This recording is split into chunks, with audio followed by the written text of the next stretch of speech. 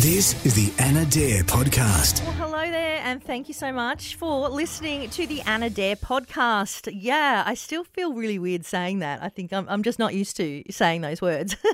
So if you are listening via the Listen app, which of course you are, that's the only way to get it, duh. You might not know that I also host the Triple M Gippsland Breakfast Show in Gippsland. 94.3 and 97.9 is where you can find it. Now, I'm recording this episode today just about 2 hours after the earthquake that we all just felt. And wow, I was shook, literally shook. Honestly, it took me about an hour, actually, for me to stop kind of, I don't know, my heart was racing for a really long time. I was very, very anxious and really shaky. And for about 20 minutes or so afterwards, I actually thought I was going to throw up. And it was such a weird sensation. I've never, ever felt anything like that before, nor have any of us because, well, some of us have.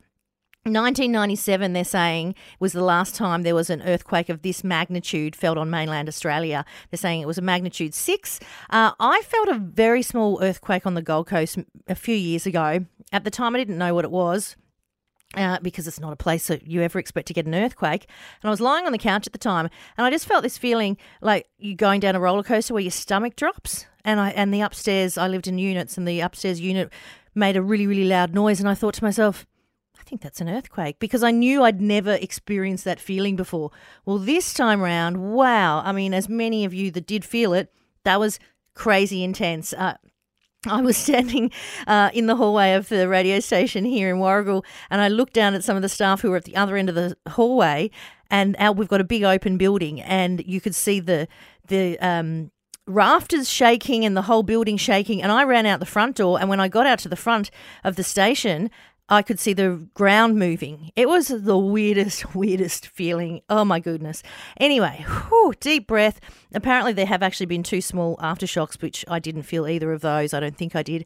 So, yeah, hopefully none of you have had any, damage or, injuries or anything like that. But that was crazy. So with that, let's get into this episode of the Anna Dare Podcast. Now, I do on my show, The Breakfast Show, a weekly bit where we make wishes. It's just a bit of fun. Wednesday wishes, and it is sponsored by a group called Coability, who do NDIS support coordination. So thanks to them. So here is this week's wish. It was made by a local from Drouin, and look, I agree with this one. This is the one I wish for every week as well.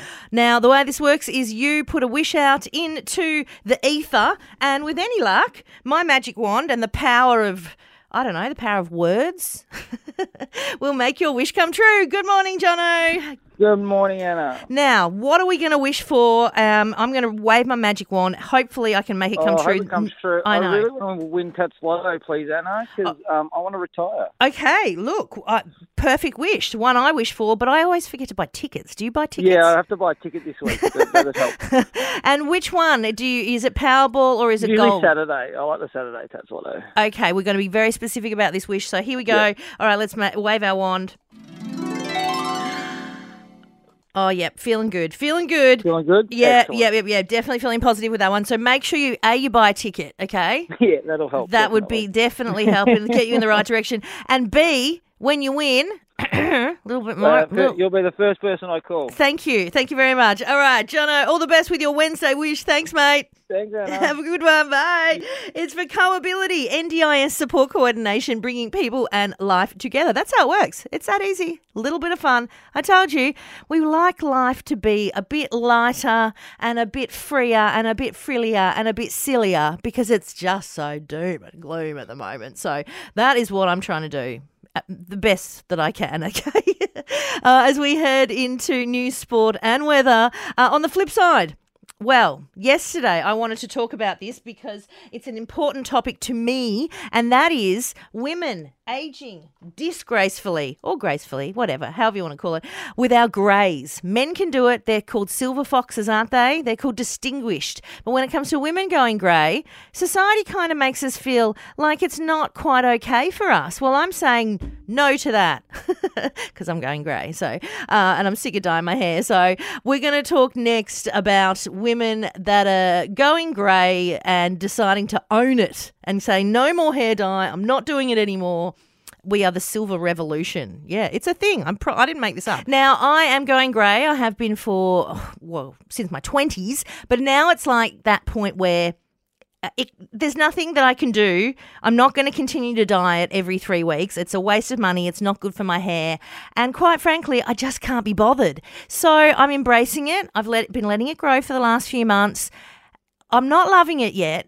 I'm sure I will eventually because it's quite confronting. But there are bits that are coming through now where I'm like, oh, look, I'm going to have like silver stripes. And that's the thing. There is this silver revolution that's happening all around the world. You can check it out, hashtag that or hashtag Grombre. And I'm following these groups of women that have just decided to ditch the dye, particularly over lockdown. It seems to be a thing that's happened. And I want to find somebody on 1300 925 666 that locally has been doing the same thing. Maybe you're about my age. You might even be younger than me. That would be amazing. And I think I have found somebody. Hey, Desi in Druin, you have decided to ditch the dye as well. Tell me what's going on. I did. So about 18 months ago, I just had enough of dyeing my hair. Now, I'm 32. Oh, wow. And 80% grey coming through. And I went to my hairdresser and said, look, I just don't want to do this anymore. What are my options? Yeah. We spent 12 months toning my hair into a matte grey, and now I'm completely grey. Oh, my God. That's exciting. And do you like it? Like, have you embraced it, or are you still a little bit like, oh, I don't know, maybe I will dye it back again one day? What do you reckon? No. Well, the best part about going lighter is that if you ever miss your dark hair, you can put a rinse through it and then go dark for the weekend and come back to being grey on the Monday. That is true, yeah. Or you can put like purples or fun colours in. Which I do. I'm about to start a new pink trend. I've just gone through the purple and I've got pink in the ends at the moment. And we'll see what colour comes next. I love but that's it. all thanks to the grey. Have you had any negative comments? No, not really. The most common one I get is how long did it take to get that colour and who did it. Yeah. But if anything, all the women, they just love it. They love to see it because they get it. It's a daily challenge trying to cover up those greys, you know? Yeah. Oh, good for you. At 32, that's very young to be doing it, but you're not alone. There's plenty of people, plenty of women around the world that have done the same thing. So, hey, thank you so much. I appreciate you sharing your story and giving me a ring, and go Silver Sister. Well, I appreciate you. Teamwork, Anna. Love it. Yay. Have a great day. You too, Anna. Bye-bye. Cheers, bye. Oh, wow. I love that. I'm so excited to hear that at 32. Go Silver Sisters. All right. I'm feeling better now because I saw a picture, one of my Facebook memories before, and when I had my beautiful dark, almost black hair, and I was like, oh, God, I look good then. I missed it. I miss it. But no, I'm not dyeing it back. No more. I'm going through with the silver revolution. And speaking revolutions, Fitbit, this could be a revolution. It's launched a new feature that detects and tracks how much you snore during the night. This is why I don't want a Fitbit. This is the main reason. Not only are Fitbits shaming us for not getting enough steps in during the day, now they're shaming us for snoring during the night. This is bad. I am a snorer. What are they going to launch next? Maybe a feature that tracks when we've had too much to drink. Again, don't want that. Or broken off one too many rows from the family size block of Cadbury Dairy Milk. Yep. Or eaten, I don't know, too many tubes, tasty tubes. Oh my gosh, I can't stop eating them. Now, if I want to feel shame, I can look in the mirror. Yep, wrinkles. Or listen to the bottle smashing when the recycle truck empties my wheelie bin. I do not need to be shamed by a glorified watch. Thank you very much, Fitbit. According to the makers of the Fitbit, the new snoring feature could help couples enjoy a closer relationship by helping to address the health problems that it creates. So there goes your snoring plausible deniability. When your partner says you were snoring last night and you say, no, I wasn't, I never snore. And they point to your Fitbit. And not only do you snore, it turns out your heart stopped 4 times. Maybe some couples don't want to treat their partner's snoring problems just so they can feel some hope. During the night when there's a long pause in the snoring, well, that's when they're thinking, yes, they're finally dead. This is why I stay single. And now to my chat with Russell Robertson. Oh my gosh, the poor bloke. He's probably so nervous leading up to his Mighty D's in the grand final this weekend. This hasn't even aired yet, this chat with Russell. I'll be airing that on the Triple M Gippsland Breakfast Show after this podcast ep comes out. So here's a first for you. Good morning, Russell Robertson, Melbourne footy legend. How you doing, mate? Days away from the grand final. Oh gosh, it's getting nerve-wracking. I mean, it's all going on, isn't it, at the moment? It's all going on. We've got people rioting in the city. We're all in lockdowns, and there's earthquakes happening, and Melbourne's in the grand final. What is going on? Incredible. Just amazing times to be alive. Yep. All right. So what are your preparations leading up to your D's in the grand final this weekend? Not a lot we can do, and I suppose I'm like the status quo, really. I'm just at home trying to take it all in via TV and social media. I mean, what I've actually been doing is creating my own little vodcast online. It's been on my Facebook page, my Facebook fan page, and it's called Robbo Live, and I've been interviewing all the past players, all my old mate past players, and even ones before me, and getting their reflections, or not reflections, their feelings, and fans have been loving it, so it's been keeping me quite occupied. Oh, that's good. That's really good. And how are they all feeling? I mean, imagine nervous, but confident. Yeah, I mean, we're all Melbourne people, so we don't get too excited. You know, we've been burnt in the past, so I think you get the sense that we feel like we're close. We're right there. We know we've got the better team. We know we're in a better, we're better placed, but we've also have a full understanding that anything can happen in a grand final, and the Bulldogs are a quality team too. So you can't say we're confident. We're certainly, we certainly got a good feeling about it. Quietly optimistic, perhaps? Yeah, that's the way to put it, I think. Well said. All right, good. Now, what do you do for footy food at your place? Well, I've been having, we certainly get into the pies. Yes. On grand final day. I've been doing some work for Furphy. Yeah. And they've just invented a Furphy infused pie. What? So, I know. I just had some delivered, and the boys didn't like them. I felt a bit bad giving my young kids a beer pie, but anyway. They've got to start sometime. That's right. Come on, boys. It might be, until they're adults before they have a D's grand final again. So they better get into it. I think that's a rite of passage for a parent, isn't it? When you're giving your kid a taste of a VB and seeing the reaction as they hate it. Yeah, or a Melbourne bitter. Well, it's it's how they react to that first one, I guess. That it's going to be an indication of their life ahead, perhaps. Yeah, exactly. Terrible parenting. Well, no, it's all fun. We're Aussies, hey?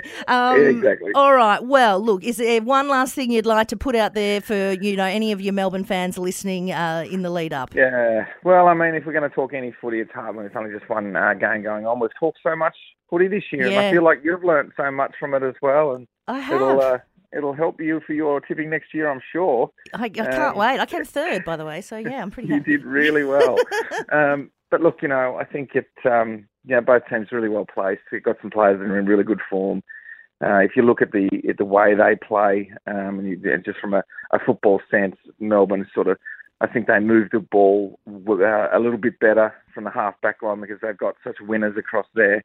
They cut off a lot of forays forward. And if look, at the end of the day, I think if Melbourne are able to starve them at the source, with Big Max Gawn obviously being such a dominant force in the middle, and Clayton Oliver and Christian Petrarca, if they can get the ball away from Bontempelli and their superstars in the middle of the field, we'll win the game. Yes. But it has to happen. And look, the nerves will be, rife now. I remember in 2000, it started to build for us. Around about midweek, and you can't quiet them. You go to bed and you think, oh my Lord, I'm playing in a grand final this week. And you can't not think like that if this is your first one. You know what I mean? Yeah.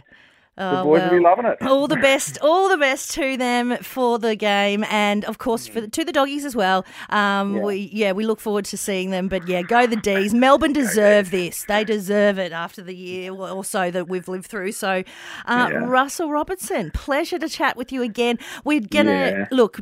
When they win, we obviously will chat next week. Yes, we will. We will. Yes. Let's just leave it at that. Let's leave it at that. Enjoy the game, mate, and all the best. You too. Bye. See you, Russell. Oh, my gosh. Nervous. Go the D's. They're my team after the Gold Coast. And obviously the Gold Coast are not going to make a grand final. I shouldn't say never, but not for a while. I think we can all agree on that. Thank you so much for listening. I'll have another episode out in a couple of days. Stay safe out there. If you want more from Anna, make sure you catch her weekday mornings on Gippsland's Triple M. Also available on Listener.